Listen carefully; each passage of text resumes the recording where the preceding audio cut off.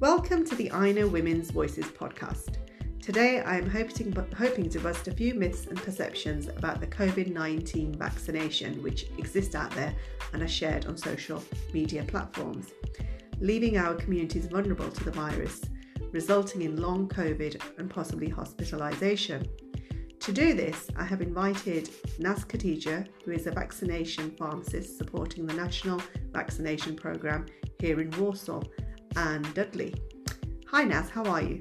I'm well, thank you, Aisha. How are you? I'm very well, thanks. Thank you for joining us. And to start us off, can you tell me a little bit about the vaccination programme? Right, so in the UK, we are undertaking a national vaccination programme currently. COVID-19 is a virus, it's swept through the world and we are in the middle of a pandemic. As it is a virus, we know antibiotics do not work. What a vaccine works with your own body to make a defence mechanism against the effects of the virus. These are called antibodies. This means you are exposed to a vaccine that your body thinks is the virus without actually having the severe symptoms. Your body will then remember this, and if it's exposed to the virus after that, it will fight it. A national programme means we can vaccinate all at-risk populations, reducing the spread and reducing the chance of the virus causing severe symptoms, which is what leads to hospitalisation, like you quite rightly mentioned. Okay, so in terms of vaccination, is it something that has to be undertaken or do people have a choice? It is absolutely a choice still. The COVID-19 virus is a very contagious virus. The complications can lead to hospitalisation and death in severe cases. Vaccination will not just stop you catching the virus, but it has been shown to reduce the severity of the symptoms and the complications. It is all about having the information and then you make the informed choice and decision. Okay, and also we hear about, the different types of vaccinations. Can you tell us, is there more than one vaccine? I mean, we're aware of the Oxford and the Pfizer, but are they the only two or is there more? Well, currently we have 3 that are approved in the UK, but in terms of the actual mass vaccination programmes, we're using 2 currently, which is, as you said, the Pfizer and the Oxford AstraZeneca, and these are the ones being provided. Which one you actually have is based on eligibility. It will depend on your age, any medical conditions. You may have reacted to a vaccine in the past or a medicine, and all of these things help make a decision. A full clinical assessment is conducted before you receive a vaccine, and we will always work out which one is the right one for you. Okay, and is one vaccine better than the other? Good question, Aisha. So all of the medicines in the UK are evaluated before they are used. The organisation that does this is called the MHRA, which is the Medicines and Healthcare Products Regulatory Agency. Now the MHRA, they look at all the safety data from the vaccine trials. They have a look at who should receive the vaccine and who shouldn't. There are restrictions placed on the use of the vaccine to make sure they work as intended. Both the vaccines that we have, in terms of the question you asked, is one better than the other? Both have been evaluated and both work as intended. The vaccines will continue to be monitored while they are being used to see if any information changes, so we'll just keep gathering the information to decide who will receive which vaccine, and the one that you receive is the best one for you. Okay, thank you. So there are opinions out there that normally it takes many years before a medicine is developed, and there's concern that the vaccines have been developed too quickly. Is this true? Well, again, an excellent question. All medicines, all vaccines, they go through a process called clinical trials, which have 4 phases.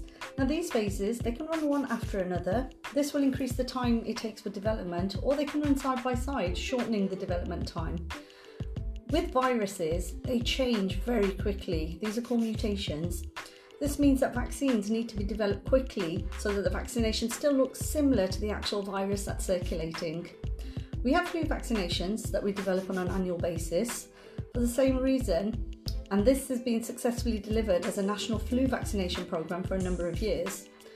The vaccine is slightly different every year and is developed every year too. We have experience of developing vaccines quickly. Also, as the pandemic is worldwide, leading scientists and pharmaceutical companies have worked together to ensure safe vaccines were developed and distributed quickly. That's very reassuring to know, Naz. And there's been a lot in the media about side effects. Can you tell us a little bit more about this? Okay, Aisha, all medicines and vaccines have possible side effects. The COVID-19 vaccines are no different. From the clinical trials, information is collected regarding the possible side effects, and this is what the MHRA evaluates. Depending on how often side effects occur, they are classed as very common, rare, very rare, etc. Some side effects can be predicted from the trials. Some will only become apparent when you use a vaccine in a wider population. All the vaccines are what we call black triangle medicines, which means they are being actively monitored. So we can collate what the side effects are, the information is gathered, and then decisions are made to see whether the benefit is still outweighing the risk. This might mean that the age range guidance has changed for who can have a vaccine, or we can give more information about what to look for and when to seek medical advice.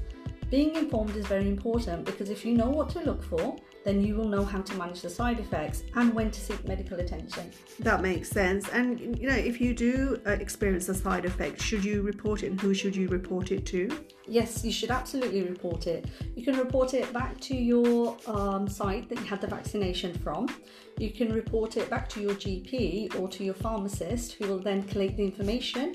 It's registered on a national database, and the information for the side effects is collated.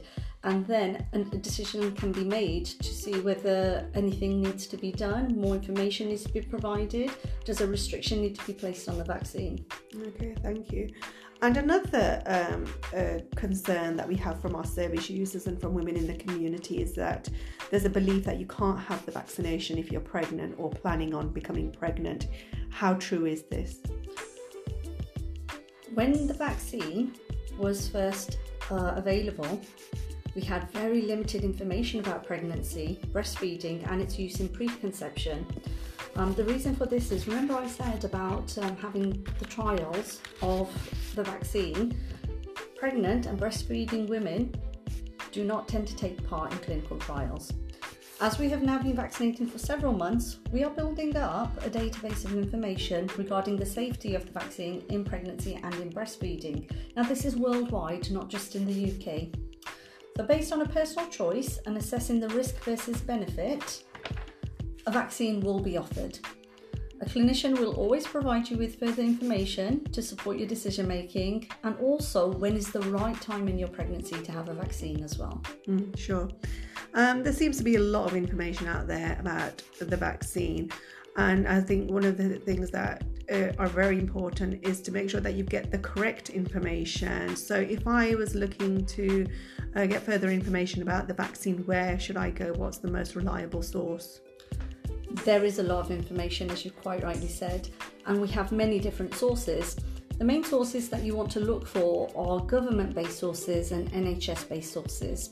So always look for the government stamp and government website URLs or NHS ones. This information will be evidence-based, reviewed by experts and specialists. You will be provided with facts only about benefits and possible side effects for you to make a decision. You will not be given an opinion. It will be information-based. You can speak to healthcare professionals like a doctor, a nurse, a pharmacist. They will help you work through any information that you find difficult to understand. Mass vaccination sites and pop-up clinics will be more than happy to discuss any concerns you have. Just please feel free to ask questions. Okay, thank you.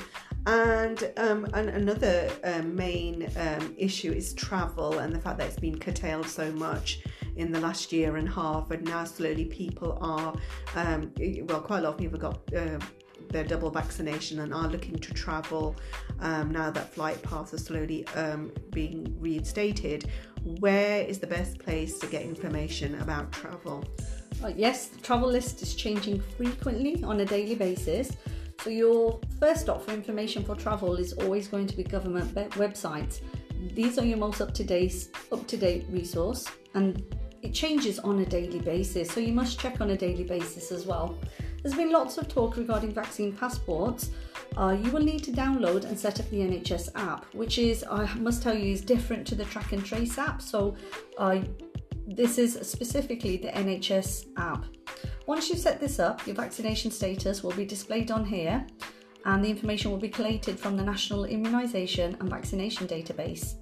You can download your travel passport from here, but please remember, when you do get vaccinated, it takes about 2 weeks for your information to be fully uploaded, so make your travel plans accordingly, as you cannot speed up the interval between the vaccinations, and we are following national guidance for the interval to ensure that the most amount of people can get vaccinated, so you must check up-to-date information. Sure, it's really important to check because you don't want to get caught out.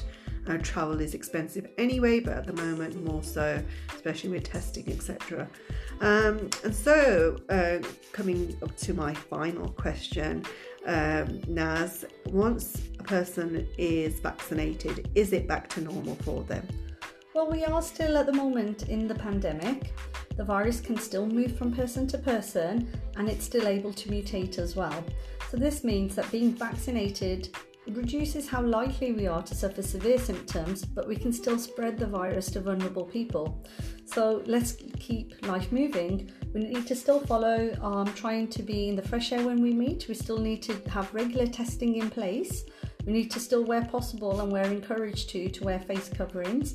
Download the Track and Trace app so we can monitor spread, and also continue with hand washing, which is we're looking at a minimum of 20 seconds. Keep washing frequently, and where you're not able to wash, to use products like hand sanitizers, and also regularly check into any venues as well, so we can still follow if there is a positive test, we can follow the contacts. Okay. For any information that you want regarding COVID-19, please go to gov.uk/coronavirus. This is your starting point and your best point for information regarding COVID-19. Thanks, Naz. That's very, very useful information that you've shared with us today, and I'm sure that our listeners will also find it very useful. And if they need to get in touch, they can do so, because we are part of the COVID-19 Community Champions program here in Warsaw, and you can contact us on 01922 644 006, or you can find us online at www.inahub.com. Until we meet again, thank you so much.